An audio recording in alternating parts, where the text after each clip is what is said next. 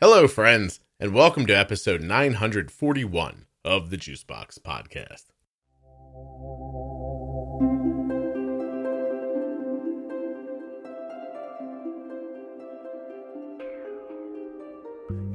Today on the podcast, we'll be speaking with Maddie. She's 18 years old, has type 1 diabetes, a couple other things going on, and she trained her own diabetes alert dog. Get the hell out of here, right? It's cray-cray. Wait to hear how she did it. After we hear her story.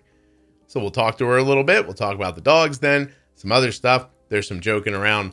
You know how these go.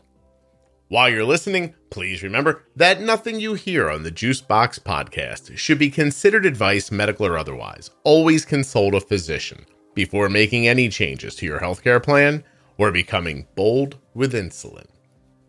If you're looking to save 10% off therapy, go to betterhelp.com/juicebox because at that link, you will save 10% off your first month of therapy with BetterHelp. To get 5 free travel packs and a year's supply of vitamin D with your first order, athleticgreens.com/juicebox. Get some AG1 with Scotty's link. And to save 35% off your entire order at CozyEarth.com. Just use the offer code JUICEBOX at checkout. All right, you ready? Couple of ads, and we're on our way. Don't skip the ads. Skip the ads, there's no podcast. This episode of the Juicebox Podcast is sponsored by US Med. US Med is the place where we get Arden's supplies from. We get diabetes supplies like Dexcom and Omnipod there. But there's more. You can get Tandem, Freestyle, and a lot more.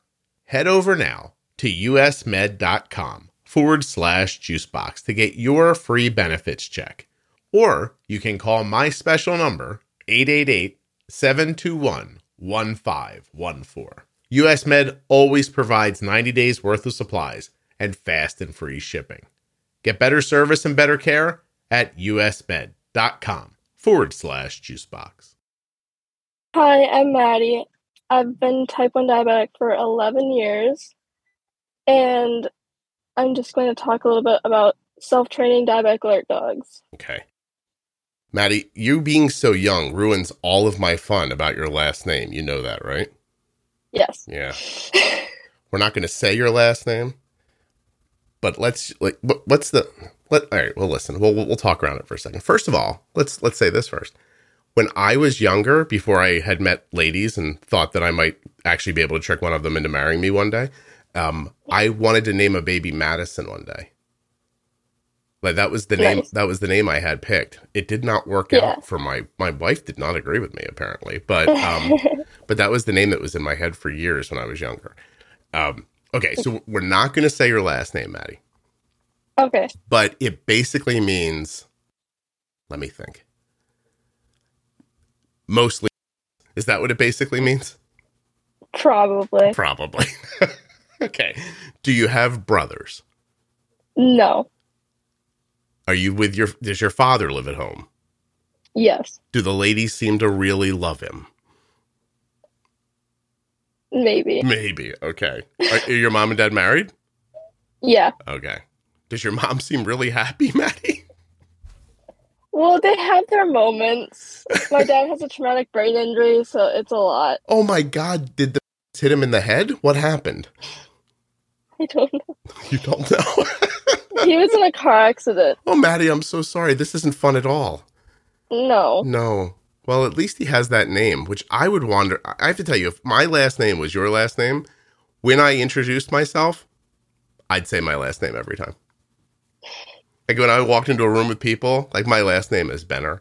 I'd never say it because bad name. You know what I mean? Actually, both of my names suck. Have you really thought about it? Scott, terrible name, right? It's very curt and terrible, short, meaningless. And then Benner, which gets run over. Like, what did they say? What did he say? Brenner? Like, that's how it goes all the time. But if I had your name, I'd walk in the room, I'd be like, I am Scott Benner. Damn it, everybody hear it. It's a great name. I hope you have many sons. They will have amazing lives with that name. Don't take your husband's name if you get married, okay? Okay. You make him take that name. Okay. If you're thinking that way. But that's none of my business. All right, so you are 18. You were diagnosed 11 years ago, so you were 7 when you were diagnosed. Is that right? Oh, it's been 12 years. Wow. You're an only child, is that correct? I have an older sister. An older sister. Oh, just no brothers. Excuse me. How old's your sister? She's 25. 25. Does she have any autoimmune stuff? No, she's legally blind, but that's not an autoimmune condition. Maddie? Yes. Are there anybody else in your family that if I bring up, you're going to tell something sad about them? Probably. Really? My family, everyone in like my immediate family has something medical. No kidding. All right, well, let's go. All right, hold on, then. Let's pick through it for a second. You're Maddie. Yes. You have type 1. Do you have anything else? I have a couple other things. Go ahead, Maddie. Well, I have non-epileptic seizures, so that's fun. I don't, but nothing related, like nothing that came off of type 1. Okay. Non-epileptic seizures? Yeah, they're caused by like my body over-exaggerates stress and anxiety, so I just go into a seizure if I'm overly stressed. No kidding. Yeah. I shouldn't have started with the talk, you think? Probably not. Yeah, sorry. All right, should we deep breathe together or something? No, it's fine. Okay. So how long have you had those? Since October 2019. 2021. Oh, okay. So it's 3 years, but it's a newer thing. Yeah. I'm still trying to figure it out. Yeah. How often do they happen? Do you see, can you see triggers coming, or does it surprise you? Well, my only trigger that I've found is school. Oh, there's my pump. So my only trigger is like school. So I tried college, that didn't work. In high school, they were daily, multiple times a day, lasting upwards of an hour. Sometimes longer than that. Oh my God. And I just kind of learned to deal with it. That's my life. They don't happen anywhere other than school, so I just don't go to school. Problem solved. Oh, Maddie, you're brilliant, aren't you? I see what's happening. I'm making air quotes now. You have non-epileptic seizures because, and you found a way to get out of school. Is that what you're telling me? Well, I graduated. I walked that stage, and I had to have a one-on-one to basically be there in case, well, not in case, but when I had a seizure, they would just be there so the class didn't have to be stopped. Maddie, but I made... How often do you think that happened in total in the last 3 years? Thousands upon thousands of times. I mean, at one point I was conscious 2 to 4 hours a day and unconscious 20 to 22 hours a day. Wow. Whether that was sleeping or seizing, that was my life. Oh my gosh. How have you attacked this? From a medical doctor, I imagine, but have you seen like a therapist as well? Yeah, so the only treatment for it is counseling. Okay. So I've seen a counselor since I was diagnosed with type 1. So, I've had treatment for mental health related stuff since I was 6. But that is really the only treatment. There's some medication, but it's hit or miss. And I also have vasovagal syncope. So most meds will lower my heart rate too much, and then I pass out from that. So it's like I can't win with meds. So it's just, for me, it's just counseling. Okay, I'm looking stuff up now. Is this called PNES? Yes. PNES are attacks that may look like epileptic seizures but are not epileptic and instead are caused by psychological factors. Sometimes a specific traumatic event can be identified. Do you have a trauma that you can look back and see? Not really. That's what makes like my exact case unique, is most people have PTSD that triggers these, like that stems these attacks. But I don't. I mean, yes, I've had some somewhat traumatic experience being diagnosed with type 1, my father's car accident, those type of things, but nothing really that would relate to school being so stressful that I would seize. Okay. All right. Maddie, I have to tell you, 99 out of 100 times, I love that I don't know anything about people, but there's not a lot I wouldn't give right now to go back into a time machine and not start talking about your last name at the beginning of this. I feel stupid. We're going to get past that. I'm going to try to get past it. You seem like you're past it already. Yeah. Your sister, who's older, legally blind, you said? Yep, and she also has autism. From birth? Legally blind from birth, and obviously autism from birth. Yeah, I didn't mean. I appreciate you being like, this idiot might not understand autism, but no, I did mean legally blind from birth. Okay, so she's legally, how old is she? She's 25, and she was diagnosed with whatever her eye condition is at 3 months. Oh gosh, your parents are together? Yeah, so her dad and my mom separated, and 5 years later, 6 years later, then they got married and then had me a year later. Okay, so your father and her father are two different men. Yes. Got it. Yeah, I was like, I know a lot of guys, and I was like, wait, your father stuck around? Like, most guys are just horrible. You know, yeah, I mean, Maddie. Yeah. Yeah. Okay. Other people in your family. Your father has traumatic brain injury, but that's from an auto accident. A car accident. Okay. Yeah. How about your sister's father? Does he have anything going on that you know about? Not that I never met him, so I have no idea. Okay. Your mom? She has a brain tumor. Seriously? So that's fun. Yeah. They found it because she had meningitis several years ago, and then that's when they found it. But it hasn't grown, so they don't think it's gonna do anything. But it's definitely something that, like, you have to watch for. So she has to get like brain scans every year or two or something like that to measure to see if the tumor's grown or anything. Which it hasn't in the last. It's changed shape, but it hasn't grown at all. Okay. And does she have any ill effects from it, or is it just there? Nope, it's just there. And her doctor said a lot of people actually, when they die, they find out that they have this tumor, but it never affected them at all in their life. But since she had meningitis and was getting MRIs and stuff, that's when they found it. That's how they found it. I must have a stupid bone somewhere. I bet you'll find that when they do an autopsy. You know what I mean? Yeah, you know. You listen to this podcast, Maddie? Not as much as I wish I did, but I do listen, like, probably once or twice a month. What, are you busy? You got, like, work or something? Yeah, I work. I'm a dog groomer, and I work all the time, and it's exhausting.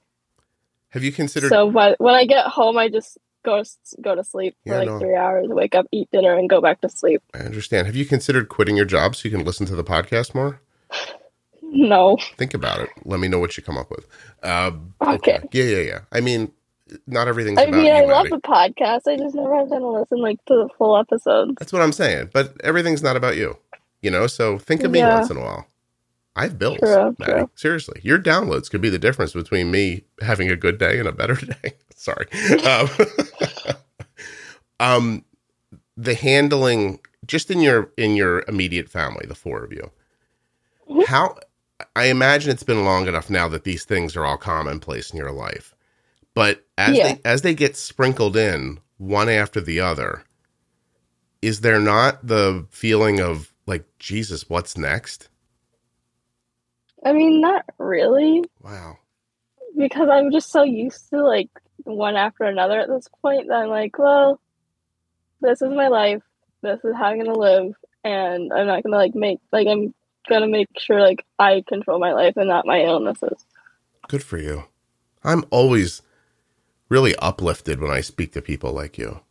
I did an episode a couple of weeks ago. It's not out yet. Doesn't matter. You won't listen to it.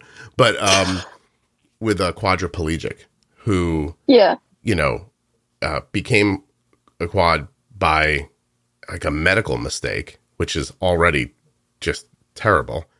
And then a handful of years later gets type 1 diabetes.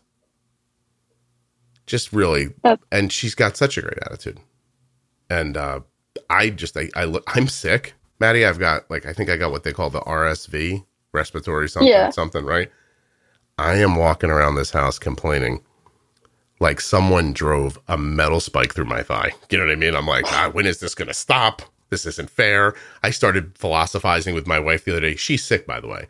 My poor wife has this and COVID at the same time, I think. She's doubly ill. She's been ill for weeks. And I'm standing there trying to have an existential conversation about why do illnesses even exist? And she's like, shut up. And so I'm assuming if any of the things that happened to the people in your life happened to me, she'd probably kick me out, don't you think? I would never stop complaining. First of all, Maddie, I love to complain like a sport. I don't even complain to complain. I just love the practice of it. Some people know what I'm talking about. You're not one of them. Okay. How is it managing your type 1 diabetes? And I'm fascinated. Managing type 1 doesn't pressure you. I mean, not enough to make you have a seizure. Yeah. But like my seizures are definitely like, there's a certain type of stress that triggers them.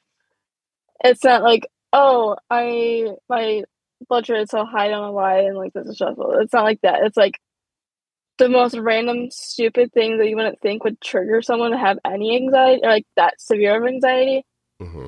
Like the school in general, just too many stimuli around me and everything like that. Like that's what triggered me. So like managing type 1 doesn't. I mean, I lived with it more than half my life. 12 years.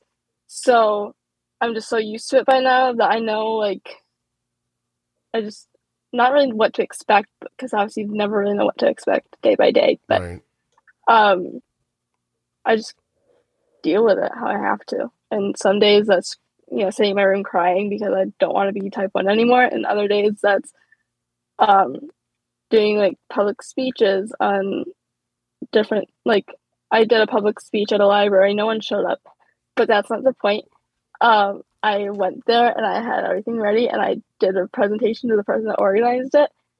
And it was about service dogs and disability awareness. And so that's like doing those type of things is my outlet. And that's like helping other people is basically my outlet. Yeah. So yeah. Well, Maddie, are you trying to be my favorite person? Because I'm on a lot of cold medicine right now, but you made me cry. That was really lovely. I commend you for showing up at that event and giving your presentation to one person. I think that's really wonderful. It's really wonderful. Oh my God, you're gonna make me cry. Oh, jeez. Hold on. I need that time machine. We got to stop. They got to go back and cut that stuff out. Oh, jeez. Do you think the cold medicine's making me weepy? What's going on? It's that Advil cold and sinus. You can't buy that much of it because they think you're making meth with it. Yeah. Yeah. You got to give them your driver's license. Yeah, you have the ID just for cold meds. Yeah. But if you buy one tablet and one liquid gel, they don't bother you, but you can't buy 2 tablets. Interesting, huh? Yeah. Do you think people are like, wait, you can make meth out of cold medicine? Are people hearing this for the first time? Some of them, I imagine, right? Probably a few people. Anyway, that's why you have to give your ID when you buy certain medications at a pharmacy, because they want to make sure you're not Breaking Bad somewhere. Is that an old reference, or did Breaking Bad hold up in Netflix? I never watched it, so. Well, then apparently it's a terrible reference, Maddie. Okay. If I asked you questions about school and what makes the seizures, you can answer the questions right now. They wouldn't bother you. Yeah, I mean, I don't really have answers for you, though, because we don't even know what exactly triggered them at school. Yeah. No, I'm not going to... We just know school is... I'm sorry, Maddie. I'm not going to ask you the questions. I just wanted to know, like, if if I started grilling you, like, hey, so when does it happen? When you get there, when you saw a certain teacher, when you're in, like, you'd be able to talk about it right now. You wouldn't have any trouble. Yeah. That's fascinating. Okay. You said that when you were younger, you had some other psychological illness that you were dealing with. What was that?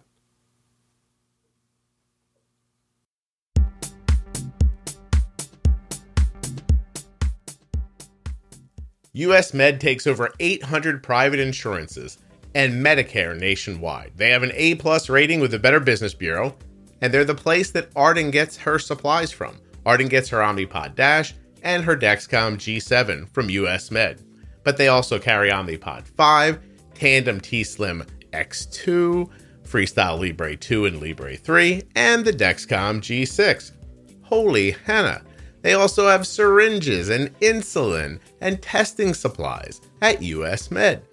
They're the #1 distributor for Freestyle Libre systems nationwide, the #1 specialty distributor for Omnipod Dash, the #1 fastest growing Tandem distributor, and the #1 rated distributor in Dexcom customer satisfaction surveys. Holy moly, better service and better care at usmed.com/juicebox. US Med has, get this, listen to what I'm going to say. US Med has helped over 1 million people with diabetes since 1996, and they'd love to help you too. Call 888-721-1514 or go to the link usmed.com/juicebox. Use the phone number or the link to get your free benefits check, and then you'll be on your way to getting your supplies just like Arden from US Med. Are you looking for somewhere online to talk with other people who have type 1 diabetes, maybe some type 2s, maybe some people who have gestational, or I don't know, they're the parents of kids with diabetes? I've got the spot for you. Juicebox Podcast Type 1 Diabetes on Facebook. It's a private group with 40,000 members. It's a wonderful place, and I think you'll enjoy it. Check it out. It's completely free, as is everything with the podcast. The podcast shouldn't cost you money. The Facebook group shouldn't cost you money. We don't give you a little bit of information in an episode and then send you to another place to pay for more later. We don't do that crap. This Facebook group is terrific. Juicebox Podcast Type 1 Diabetes on Facebook. It's a private group, so you answer a couple of questions that prove you're a person, and the next thing you know, you're having conversations or reading conversations about the things that matter to you most. There are links to US Med, the private Facebook group, and all of the sponsors in the show notes of the podcast player you're listening in right now, or you can find those same links at juiceboxpodcast.com. Let's get back to Maddie and find out how she trained that dog by herself. I don't know Is that what not? you're talking about. Oh, then I misheard you. Again, the Advil cold and sinus. I thought you said that earlier when you were younger, you had something else you were dealing with. I'm sorry. Just being diagnosed with type 1 and then my dad's car accident. Okay, those things. Well, those are big things. Was your father in the hospital a long time after his accident? He was in a coma for 5 weeks and then in rehab for 6 weeks. How old were you when that happened? I was 4. Okay, well, you're still pretty young. Were they preparing I don't you? remember a ton of it, but the hospital basically told my mom one day that you might want to go home and tell your children that they don't have a dad anymore because your husband's brain dead. And then she's like, well, that's not happening because he's not brain dead. And to the doctor's surprise, he wasn't actually brain dead, and they don't know why. There's like whatever they do to check that. They don't know why that came back as he was brain dead, but he's back to work full time doing what he used to do before his accident. He just no longer has his own company. He works for someone else now, but he's still doing what he loved to do. So. Wow, that's amazing. So I mean, it's like he went from, hey, this guy's never waking up to like functioning in his life again. Yeah. That's insane. And everything that they said, he did the opposite. So like they basically said, he's never gonna learn, like he's never gonna know how to be a master electrician again. He's gonna have to learn, basic stuff. And yes, he did have to learn how to like brush his teeth, comb his hair, walk, get dressed, like do those basic things. But then he had like job coach people come to the house and basically show him how to go on interviews and get hired and then go on jobs. And he was like, this is easy. I can do this. Wow. And he's back working as a full-time master electrician. That's good money, by the way, for anybody listening. If you're growing up and don't know what to do, right, Maddie? Like, electricians get paid well. Yeah. Yeah. You're like, it's not helping me. I'm still working. I hear you. I know what's going on. Okay. Do you date? Not right now. You have in the past, or you're open to dating? I'm trying to find out if what's going on with you stops you from wanting to interact with people like that. What do you mean? Well, I don't know. Like, I don't know. I'm trying to learn about you. So I'm trying to find out if your self-confidence is good. If you're like, if the things that are up with you, diabetes, this disorder, etc., if these are things that hold you back and keep you private, or if you're still out. Nothing really holds me back. I like showing off my pump. I've always have like showing off my diabetes. Um, I'm I'd like to say I'm a pretty confident person. Um, Others may argue on that, but I think I'm confident. There's, I mean, I at my school, in eighth grade, I did the talent show and I played ukulele and I sang in front of about 2,000 people, Wow. and not many people can say they did that. That's pretty, it's So, like, not easy to stand up in front of that many people, is it? no, but it's what I enjoy for whatever reason. People think I'm crazy when I say I like to public speak and I like to, be like out there and open and do all like the things I like to do. Mm-hmm. People look at me like I have three heads. Like, you actually enjoy public speaking? You actually enjoy performing in front of people? But it's what I like to do and it's what I'm confident in. That's excellent. I feel the same way. Well, I don't speak in public as much as I used to, but there's something like wonderful about it. Like, you walk into a room, it's like this big room, there's all these chairs set up, and the first thing I think is, ooh, I hope they all come in. Like, I want as many people to come in as possible. I want a big, like, lively crowd. And then you get up on stage and you think, I'm going to try to say something that these people will enjoy, that they'll find interesting, that'll be helpful to them. And then, after that, I don't remember anything. I have such a good time doing it. Yeah. Is that how it felt for you? Yeah. And like, I have a service dog, obviously, because that's what this whole thing is kind of about. Maddie, I'll decide what this whole thing's about, okay? But yeah, I do want to talk about your service dog. Yeah. How did you end up? But she has a vest that actually flat out says diabetic alert dog, and I have countless people come up to me like, "That's so cool." So my cousin's type 1, or my daughter's type 1, or mm-hmm.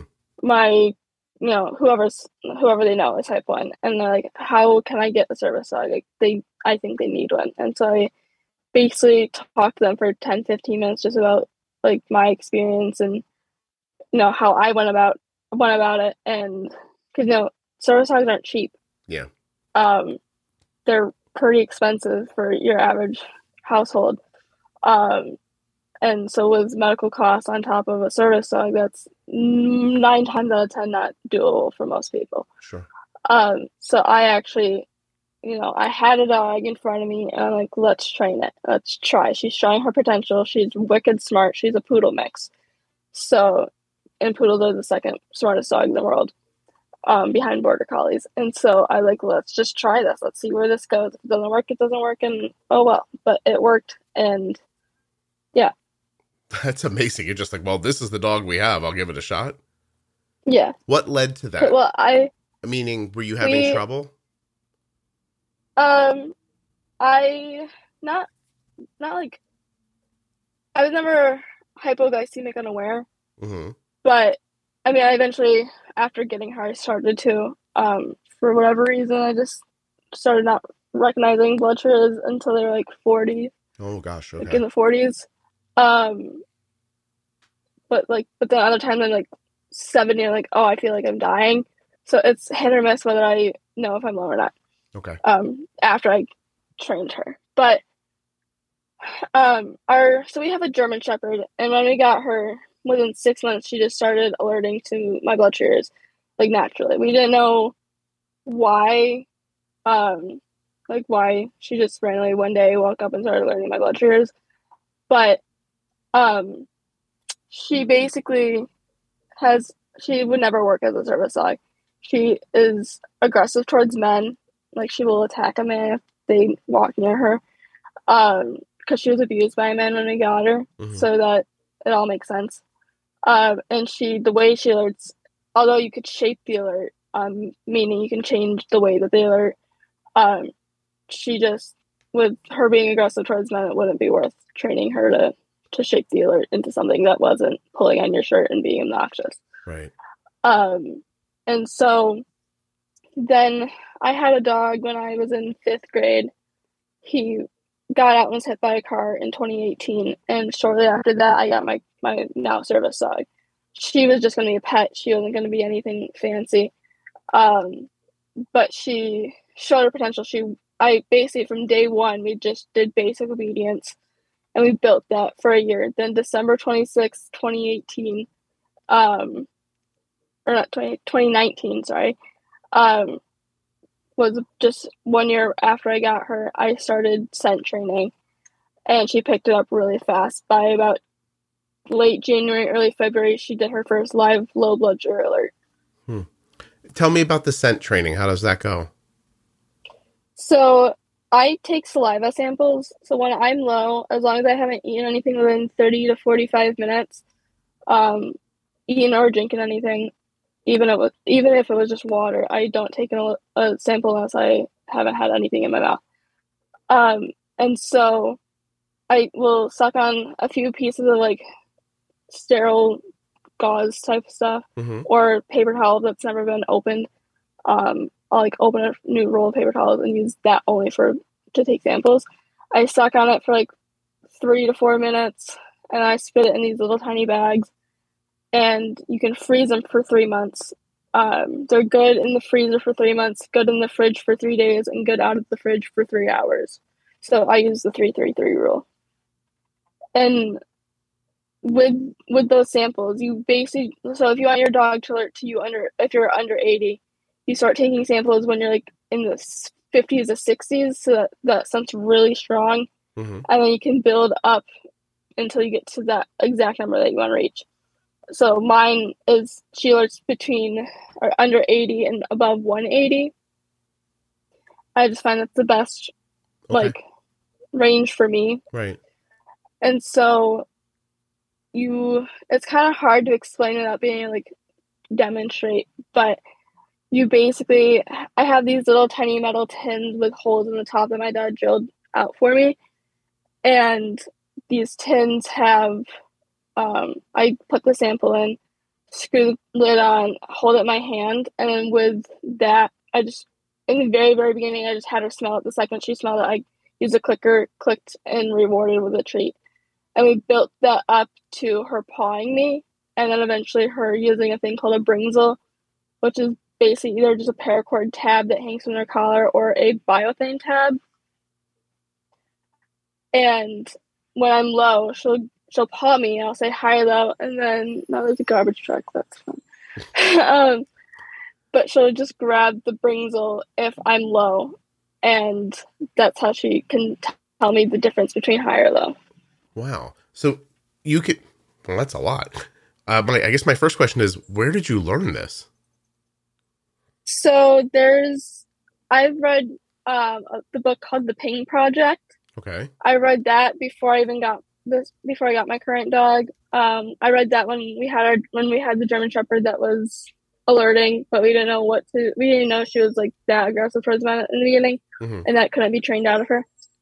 And so with that, I love training dogs. I actually do dog training on the side. And so I have basic dog training knowledge. And then I found this lovely organization called mddogs.org, and it stands for Medical Detection Dogs. And she has a free downloadable book, or you can pay for the updated version through like Amazon or whatever. And she has step-by-step, like steps 1 through like 20 something or whatever, however far it goes, about every little tiny steps of progressing from just smelling the tin to smelling and then giving an alert to the tin, to then eventually getting away from the samples and doing live alerts, to then going out in public and doing all that type of stuff. So she really breaks it down, and that's what I followed. And I just found that the easiest to understand. It was even more understandable than the Ping Project, which I thought at the time was really, really nice. Maddie, is it the Pain Project? PAIN? The Ping, PING, like the Animus Ping. Yeah. Got it. Now I understand. Sorry. Yeah, it's okay. She just used Google to do this? You bought a dog, or you bought a book, you got a dog, you were looked at it and you're like, this dog's smart, it'll be able to do it. You grabbed a book, you looked online, you found an organization, you took some direction, and it took you 3 months to train the dog to do this? Well, for her to give the first alert was about 3 months for just scent work. Jeez. But then you gotta keep up on it and you gotta reinforce that behavior. So in total, from start to finish, finish training wise, because training never really ends with that initial training. To where I would say she graduated from the in training phase to a fully trained service dog, was about 2 to 2.5 years. From basic obedience day one when I got her to the time I felt confident that she was capable of being in public without the in-training patches. Gotcha. Does she ever approach another person whose blood sugar's off? Or is it? She has. Well, she's never approached them, but she's alerted me to other people. One time I was in a restaurant and I saw someone with an insulin pump right in front of me, one table in front. And she alerts me and I look, I check, because with a diabetic alert dog, you should never go off your Dexcom number. You should always do a finger prick. And that's because Dexcom can obviously be off. So you always want to double check with a finger prick. And it was reading 130. So I'm like, okay, we'll check in 10 minutes. Maybe you're catching a rapid rise or rapid drop. I check again. I'm in the 120s or so. I'm like, okay, you're not right. There's something going on here. And then eventually the woman got up to leave, and I was like, hey, I just have a question. I see you're type 1 diabetic. I am too. This is my diabetic alert dog. Is your blood sugar high or low? Because she's alerting me, and I think she's alerting you. And she goes, oh my God, my blood sugar is just in the 60s. And I was like, that's so cool. My dog just alerted me to your blood sugar, even though I had no idea that you were low. It's amazing. And that's really amazing. Yeah. I mean, it's amazing that you did it. It's amazing that it works. It's amazing that the dog does it with such consistency. Are there ever times where you're low and the dog just does not say anything to you, or no? There has been a handful of times the past three years that we've done that she's been doing scent work. But she has a 96% accuracy. The last time I checked, it was 96%, meaning she got 96 out of 100 alerts. She missed 2 alerts and she falsely alerted to 2. Wow. That's pretty Which just means she alerted, but there was nothing wrong. How often does you're wearing a CGM, you said? Yep, I wear the Dexcom and I also have the Tandem. Okay. So how often do you, when she alerts you, do you look at your gear and go, oh, yep, she's right? Does she match the gear, or is she ahead of it, or how does that work? She's normally a little bit ahead of it if I'm low. And if I'm already high and she's alerting again, I'm say I'm 200 and she alerts. So I'm like, oh, great. And then my Dexcom catches up and says that I'm 200 and she'll alert within 30 minutes to an hour later. If I'm still high, she'll be like, figure your blood sugar out, get it done. I don't like the smell. Can you? I'm sorry. I didn't mean to cut you off. Because to a dog, they don't love the smell of, they hate the smell of low blood sugar. Kind of what I've been told it smells like is a strong acetone smell. So they, to them, they don't like that smell. So they basically, especially when I'm low, my dog would just keep alerting me because she's like, fix your smell. You don't smell right. I don't like it. So she'll just keep telling me, which is also leads me into why some dogs don't work out as diabetic alert dogs, is simply because they shy away from the smell. I've heard cases of dogs that are trying to train their dog to be a diabetic alert dog, and it just flat out doesn't like the smell and hides away from the person that's low. So they understand the smell's wrong, but instead of coming to you, they just go away from it. Yeah. Also, dogs could just not be capable, right? My dog is stupid. He couldn't do it. I know for sure. Basil. Well, a lot of dogs, they might be able to be like, oh, something's wrong, but not have the drive to tell you. Or, there's countless things of why a dog might not work out as a diabetic alert dog. Every time Basil sits down, when his butt hits the floor, he turns over his shoulder very quickly, like he's astonished that something touched his butt. Every time. I think his brain is the size of a walnut. So he definitely couldn't do this. I mean, he's surprised by his ass touching the floor when he sits down. Do you see what I'm saying? Yeah. Okay. Yeah. Right. It actually happens. His butt hits the floor and he's like, what's that? Jesus. It's your butt on the floor. just like it was 3 seconds ago. Okay, so Yeah. I don't have the right dog for it. Can you snooze them? Like, what if you have a high blood sugar that's lasting hours? Is the dog just up your tugging on you and pawing you the entire time? In my experience, I basically just had to train an all done command, which just means you've told me we're all done, no more treats, you're not getting a reward. And then if you let me like an hour or so, I'll give her a treat. I'll say all done.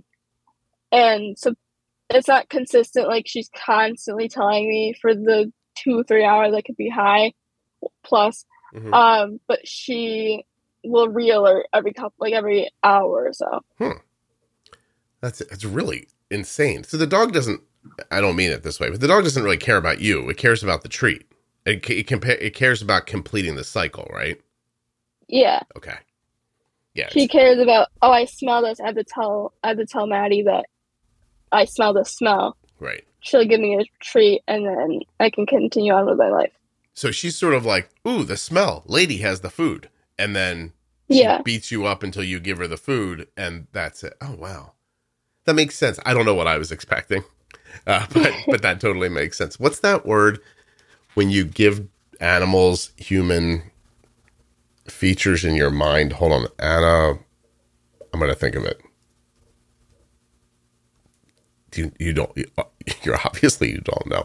So hold on, because you're just like, there's a lot of dead space. Okay, so animal, I'm going to get this. It's like you project human feelings onto animals.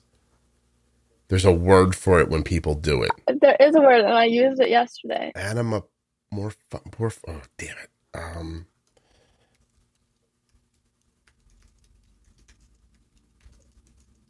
I don't know. So I'm going to get it. My Google Foo was, I got it back. I just, like I said, I'm sick. I have it. Anthropomorphism is defined as the tendency to attribute human forms and behaviors and emotions to non-human animals or objects. It's particularly relevant for companion animals. Some practices can be beneficial, while others can be, that doesn't matter. So it's basically like when someone says, oh, the dog misses me, or I can tell that, like that kind of stuff. Like you give human traits to the way your dog's acting. Like people, you ever hear people say my dog is spiteful? Do you ever hear? Not really. No, because you're a nice person. That's why. But like there are some people who think like, oh, the dog peed on the floor. It's out of spite. Like he's mad at me. I'm like, that's the dog's not the dog's. I don't think the dog That's has your issue, not the dog's issue. Yeah. The dog doesn't have the brain power to be angry at you. I don't even think it could process anger. Like, what are you talking? I mean, there are some breeds that are more prone to like, holding grudges against certain things. So there's actually like when you're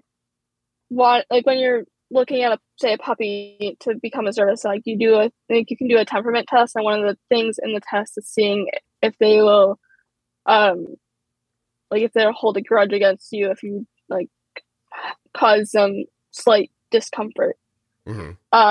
So it's the whole test is like 10 different like elements, and basically you just want a dog that scores mostly 3s and 4s.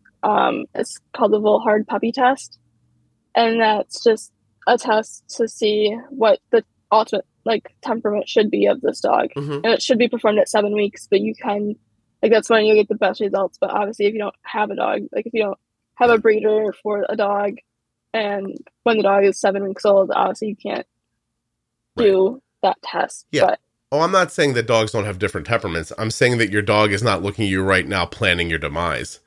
Like when Arden says to me, how do you think Basil feels right now? I'm like, I don't think he feels like anything. What do you think Basil's thinking? I'm like, I think he's thinking pant, pant, pant, pant, pant. There's the tall thing that brings food. You know what I mean? Like, I don't think he's having any like deep philosophical conversations with himself. That's all.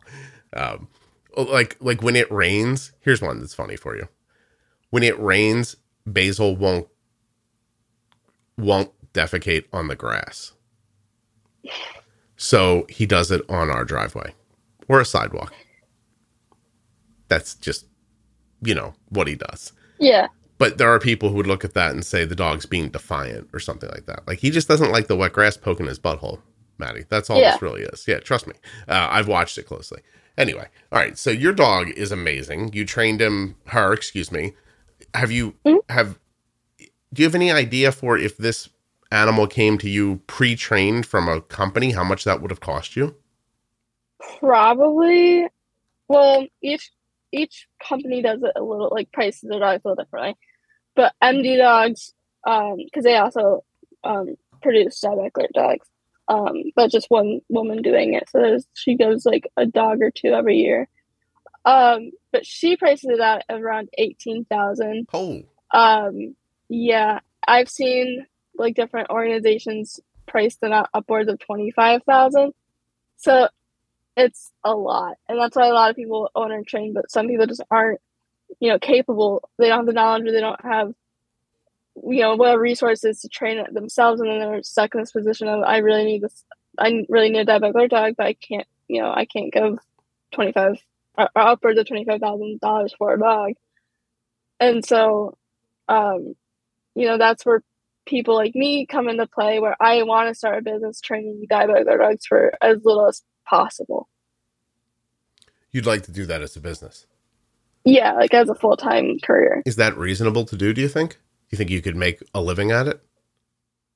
I mean, how I would go about it is I would start as like training all types of dogs, kind of like what I'm doing now but I'm doing on the side. Mm-hmm. But I would love to eventually, open up a storefront and train dogs, like for anything, for like basic beans and stuff, and then do like diabetic alert dogs on the side. Wow. Hey, for tax purposes, may I suggest working out of your home? I think it would be better. Yeah. Yeah. But we have 4 dogs, so that's a little difficult. Oh my God, you have 4 dogs? Yeah. I have 2, and everyone in the house is sick right now, Maddie. Like, I'm somehow the least sick of the 3 of us that are here. Yeah. And I got up the other morning and had to go let the dogs out. It was time to let the dogs out. And I said to my wife, well, here's a decision we made 15 years ago coming back to bite me in the ass, because I was so sick. And the last thing I wanted to do was get up. I was just like, I need to lay here, but I have to go downstairs and take care of the dogs. So I did, because I'm a good person, Maddie. But I actually found myself thinking, I wish at this moment I didn't have a dog. I was so sick. Anyway, I feel better now. Although talking to you is making me warm, because I don't know if anybody else has had this yet, but I woke up this morning and I was like, oh, I'm fine. Like, I'm back to good. This is perfect. Head's clear. Chest is clear. I'm good to go. I'm going to talk to Maddie, blah, blah, blah. I walked downstairs to make myself a cup of tea because I don't want my throat to get scratchy while I'm doing this. And the process of like warming the tea, I'm like, I'm feverish. It's like, it just came right back. And then the other day I was recording something for a company, so it's on the schedule and I couldn't move it. And I sat down and I was like, look, don't anyone be scared. There's a blanket next to me. You might see me wrap it around myself during this, but don't worry. Like, it won't come through on the recording. And instead, sweating like a fire hose while they were talking. Like, I looked like I was kicking meth or heroin, Maddie. Okay. Like, they must have been like, who did we hire for this thing? Because I was sweating like in sheets of water. And I thought for sure I was going to be freezing while I did it. It's just, it's so crazy the way it goes back and forth. I have a question for you. Yeah. What made you feel like I need a diabetic alert dog? That's a difficult question. There's not like one thing that is like, this is what I need. But I would say, having really, really like dangerous, like under 20 low blood sugars, like below 20 as the blood sugar. And that happened to you? How frequently? It happened probably 2 times in the year before I decided, like within the year that I had my dog, before I decided to do scent training and make her into a diabetic alert dog. Gotcha. I remember the one that stands out to me the most is I was in the car. I felt fine. I was about to eat like a really sugary cookie. Like, I might as well just double check, make sure my next son's right before I give too much insulin. check, and we're driving, or my mom's driving home, and I look and it says low. I'm like, oh, that's not good. Hmm. So I just start downing juice in this cookie, and I'm like, well, let's hope I survive this because I don't feel low, but I'm under 20. My next one's reading like 80 something. But, I fully trust my meter over the Dexcom because at the time it's a G5. Mm-hmm. And I was like, I don't want to go off. Like, I'm treating this. I'm not Sure. No, risking 100%. that. Yeah, I definitely would And too. then one time, like right when I started doing the scent training, or maybe like the month before, I was like just looking into like the like the likelihood of this working out. I was just sitting in the living room, not thinking anything of it, and I felt low, but not like as that low. I thought maybe I was like in the 60s. I was 32. Oh, And wow. I was like, this isn't good. Like, and I had like a lot of insulin on board. I'm like, this is not fun. And I feel like I'm dying. And so I was like, let's just try to train her as a diabetic alert dog. She saved my life more times than I can count. Mm-hmm. There's been a lot of lows that she alerts to, I treat, and I just end up lower. So I'm very thankful that she was there to catch it before it got too dangerous. Yeah. And and I had to use like glucagon or something. And so, and then there's also some times before I got her where I was in DK. I was in DK 3 times. My whole life. I was never in DK at diagnosis, but then in 2015, December 2015, January 2016, I was in the hospital twice with DK 3 times. Maddie, are you using Control IQ from Tandem or just Yes. you are? And so Yes. Today, modern time, like not going back in your life, but right now, Yeah. does your blood sugar bounce around like that still? Yeah, it does. Especially because I just started my current job as a dog groomer. So I'm still getting used to how to manage, like how to figure out my exact ratios for like basal and carbs and stuff while at work. Mm-hmm. Because it's way more physically demanding than I'm used to. So like I've been having a lot more lows lately. Yeah. But like there was never really a time in my life where like from now till like from probably 3 or 4 years ago till now where my blood sugars have been perfectly like not perfect but like stable or than they are now. Like there's never been a time where they're stable and I don't have to like worry too much. Like Control IQ just never really worked that well for me. Maddie, can we talk about this for a minute? Are you okay with that? Yeah. Okay. Can I ask how much you weigh? 130. Okay. Can I ask what your basal is? It fluctuates by the hour, but I can look. Like right now, it's increased. Let me go see because the Control IQ is working. But normally, in settings. Yeah, normally, like right now, it would normally be 1.1. Okay. But then it goes up to like 1.3 depending on the hour. And down to 0.9. Yeah, nothing. That's fine. Yeah. Your insulin to carb ratio. 1 to 9 all day. 1 to 9. What's your correction factor? 1 to 50 most of the time, except for overnight when it's 1 to 40. That's pretty aggressive. Okay. And overnight, you don't have stability? Overnight's the only time I'm somewhat stable. Oftentimes I wake up low. I'll go to bed, my blood sugar will be like in the 200s, and I'll wake up in like the 60s. Are lows most of your issue? And highs are more of my issue. Highs after food? Then when I correct it, then I go low. Highs after food, though?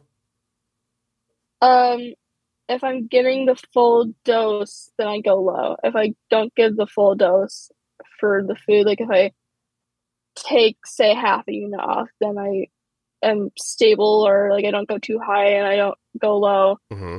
But then if I, gas on food, then I'm always high after. What would you say? Give me some examples of like average meals you have during the course of a week. Well, so I don't eat fruit, vegetables, or meat. So I eat a lot of like carbs.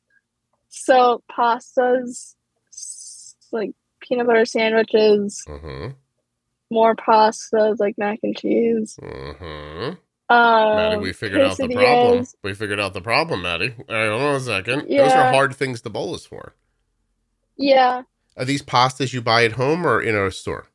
Or in a That restaurant? I make at home. Okay. And same with the sandwiches and stuff like that? Yeah. Can I make tiny suggestions for you that might make this easier? I mean, you I'm can. not going to tell you to eat I'm not gonna differently, Maddie. stop you. You're 18, and I'm not going to be like, you know what, Maddie, you should have some quinoa. I'm not going to say that because I don't think either of us know what it is. But little things. When you go to the grocery store and you buy pasta, Yeah. look for a brand by a company called Dreamfields.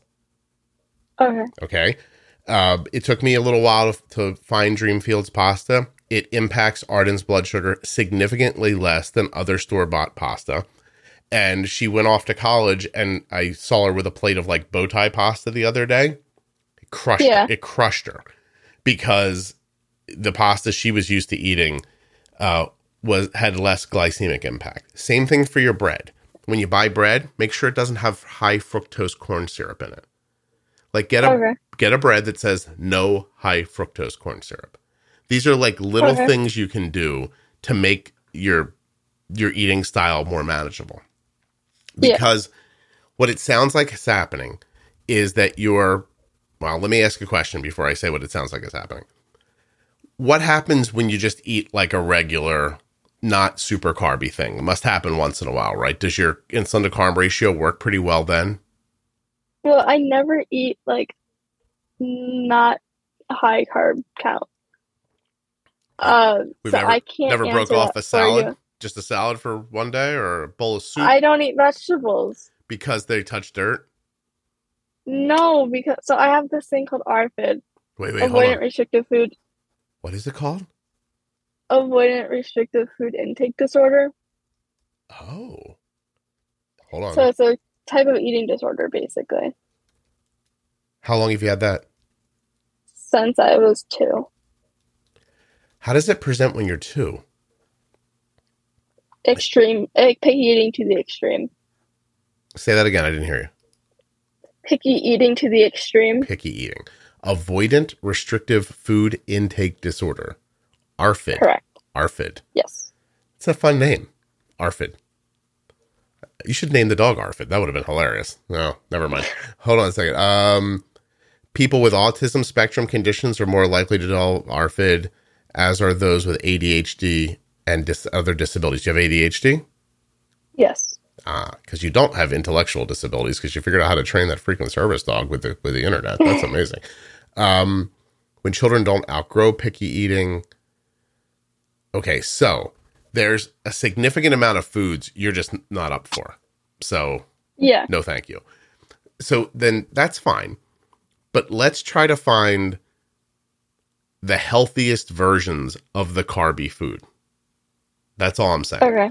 And so, like I'm saying, simple steps. No high fructose corn syrup in your food.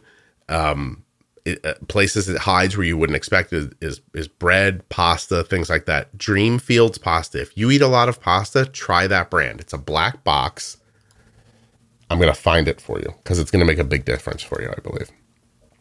Hold on a second. Hold on. Dreamfields pasta. I'm trying to get the box up, a picture, so I can describe it to you. It's like a black box. It has this like little circle logo that says Dreamfields in it, and there's like some wheat inside of the circle. Okay. Yeah, and there's some red in the box too, like a red stripe. I'm telling you, if you eat that much pasta, switch to this brand. Okay. There's also a way to cook pasta, cool it, and reheat it, where I've heard of that. It doesn't impact your blood sugar the same way. So a little bit of prep work, if you can't find the Dreamfields, might help as well. Okay. But that's it. Like, just try to get healthier versions of the carby food if you can, just with as little processed crap in it. But the high fructose corn syrup is a big piece of it. Because now that we've talked about that, like what it seems like to me, because your basil can't be, I don't think your basil's bad, right? So if you're bouncing around all the time, then what I'm imagining is happening is you're counting carbs, but are you pre-bolusing? I do most of the time. When you don't, you definitely spike, right? Typically, sometimes I don't. Like it's weird. Like it's weird how it all works. Like sometimes I'll like bolus as I'm eating or right after, and then I don't go up like hardly at all. Is that?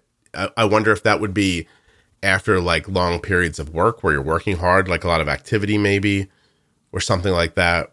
Like try to look at that. Like sometimes, like, am I getting? Yeah. Like, is my insulin seem like it's working better after a long day of work than it would if I was sitting around all day? That kind of an idea. Yeah. That might help you a little bit too, because you're putting in. I mean, you're covering the carbs the way you want with 1 to 9. 1 to 9's not a, like, I don't know what your carb ratio should be, you understand, but 1 to 9's not crazy. It's, it's a little aggressive. But you're also a girl. You get a period, right? Mm-hmm. Yeah. So there's all that going on. That's a lot of hormonal impact. Your correction factor. What happens if you made that correction factor? I mean, 1 to 40 is pretty aggressive. 1 to 50 is too, but that's where Arden's is. So it's not crazy. Are you having, Maddie, can I ask you if like your periods are normal and stuff? Do you have any weird hormonal stuff going on? Not that I know of. Acne, can't get rid of? Not really. No, not really. Okay. Sorry, I didn't mean to ask you about that. But if you were having something, there's ways to try to get ahead of that, because it could be causing you to use more insulin because of that. But it doesn't sound like you're having an issue with that. Does your whole system work well? Like, does the food go in and come back out every day? Yeah. You know what I mean? Yeah. Okay. All right. That's good. So you have good digestion. Yeah, I think you could probably make a big impact by just doing what we said about the food. Yeah. Give it a shot. See what happens. Okay. If you do it, would you let me know? Yeah. Yeah, you would? Like, just send me an email and be like, hey, I started using Dreamfields pasta and my life is better, or something like that. Yeah, I can do that. All right. Do you know about bolusing for fat and protein? No. Okay, so you're not eating... Well, you're probably eating fat, though, right? The pasta has, like, sauce on it? Not normally. No. Just a butter or dry? Just butter and salt. Butter and salt. Okay. I have a high salt diet because I pass out without, like, because I need a higher blood pressure so I don't pass out so often. Okay. Oh, that's interesting. So you need more salt. Yeah. Everybody else is trying to avoid it. You're the lucky one that gets to have more. Yeah. My cardiologist is like, you need extra salt. You know how many people, you know how many people are, finally, Maddie, a medical thing of yours that other people are jealous of. They're like, ooh, I wish I'd love to put more salt on my food. I don't know. I mean, it's a lot. Do you get help from other people with your medical stuff, or are you on your own a little bit? My mom's my biggest support. She has helped me since day one of diagnosis. And I'm not in college, so I live at home with her. So, I'm not really like completely just on my own. Yes, I'm like very independent, and like I make my own doctor's appointments, like call in like prescriptions and stuff.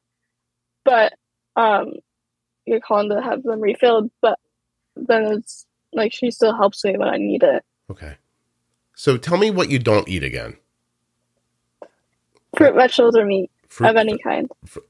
When you say vegetables, does that include French fries, or do they get past that rule? It can only be McDonald's French fries. So do those happen fairly frequently? Not that frequently. Okay. Maybe like a couple times a month. Okay. So how about deep fried things? Do you have a lot of deep fried stuff? Mozzarella sticks. Mm-hmm. Do you notice and that's about it. Do you notice a spike that is hard to control after mozzarella sticks?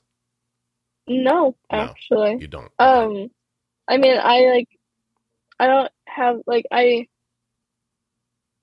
make them in the oven, so I don't know if that changes anything, but I never noticed that I spike more than normal with mozzarella sticks. Well, the oven is the key factor. If you're not deep frying, them, then you wouldn't see a fat rise later.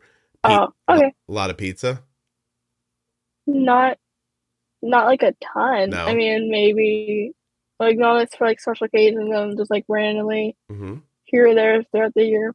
It's interesting. Okay. Well, I mean, just starting with like trying to cut high fructose corn syrup out and switching to a pasta that would be easier on you. I'd love to hear what happens.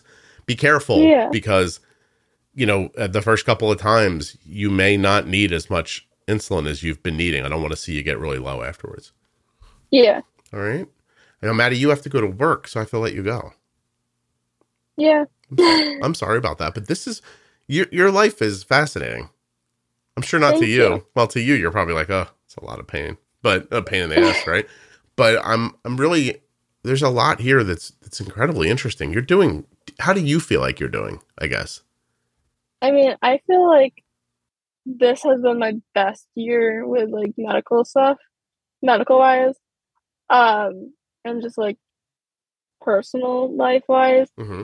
Like my A1C is the lowest it's ever been since diagnosis. My old doctors kind of neglected me for a long time. My A1C was unreadable for years, like off the chart unreadable for years. And then they just said, well, you must be doing something wrong. And then they look at my pump and be like, well, you're not, you're fine, everything like we told you to do, but we don't know what's wrong.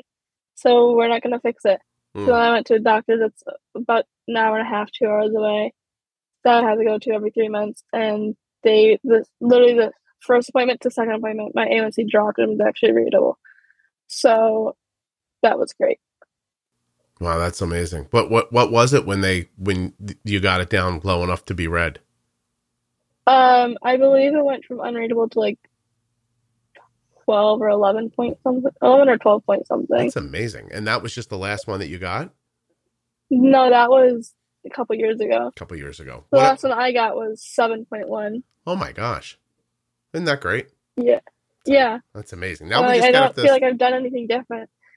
well, But then it was way lower. So like clearly I'm doing something right. yeah, you definitely are. I think your next step is just to try to get rid of the lows, like the variability. You don't want to be bouncing around as Yeah. much. Yeah. Yeah. Okay, so Maddie, I know you don't have a ton of time to listen to the podcast, but would you listen to just like there's a pro tip series that might help you with your insulin? Would you be interested in that? Yeah. All right. I'm going to do you want me to send you a list? Because you're not in the Facebook group, are you? I am in the Facebook Oh, group. you are? Oh, hold on a second. Yeah. I didn't know that. Not under this name that I'm looking at now, though? No. Okay, see. Hold on a second. I can figure things out. I'm smart. I private messaged the Bold with Insulin Facebook page So Monday or Sunday. Sunday. So you're in the private group. Yes. Well, I'll just block it out. What's your name in the group? I won't let anybody hear it. Beep. I'm just kidding. I cut it out. Okay, I got you.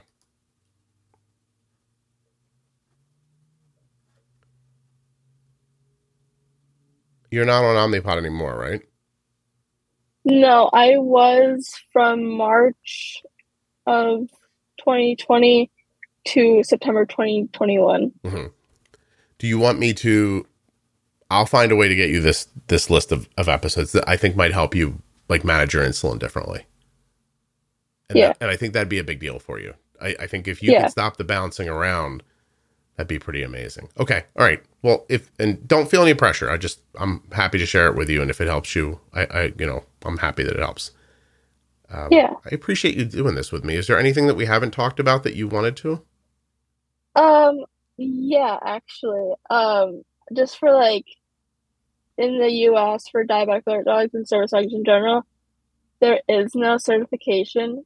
I just want to put that out there because a lot of people, like businesses especially, are like, "Well, where's her papers?" I'm like, "Well, there is none because we're in the United States, and that's first of all, that's not even a question that they're legally allowed to ask, but also that's not a thing that's a legit thing. That's actually a lot of websites will try to scam you out, like scam you for your money and give you this certificate that means literally nothing. It holds no legal anything. Okay. And so the only two questions the business is allowed to ask is that a service dog required by a disability, and what task or tasks does it change to perform? Does that mean that the people who are training them are not regulated at all? Correct. Okay. There's one type of like business certification or whatever that you can get that basically is whatever is like what can regulate the this like the whatever. My brain's not working. No, I understand what you mean. But it just kind of like regulates the field, I guess. Okay. But I don't recall what it's called. It's like something with an A. It's like 3 letters that stand for something, but it's basically just to set some sort of standard. And it's kind of it kind of like goes through. And if a company doesn't have it, then they might be more they might try to scam you out of your money versus a company that does have it and they've been like background checked and they're a legit place. Okay. Thank you. I don't want people getting ripped off because they could get the idea. Yeah. They could get the idea that there's a better dog somewhere than another dog. Yeah. And the truth is the dogs either can do the job or they can't. Yeah. Okay. All right. I understand. I just sent you the list through the messenger, so you have it. Okay. All right. It's only like, I don't know how many episodes it is. There's a lot of them, but you can find a little time to listen. You'll be all right. Yeah.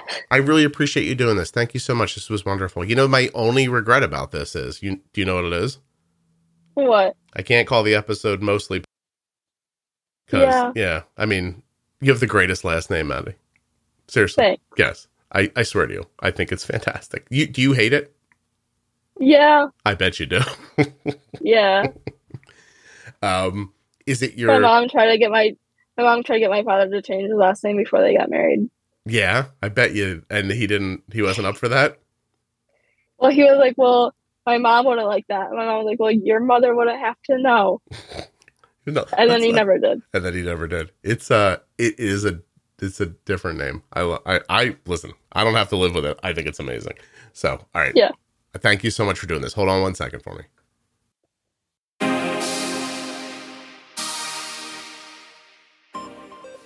Hey, first of all, a huge thanks to Maddie, 18 years old. She did such a good job today on the show.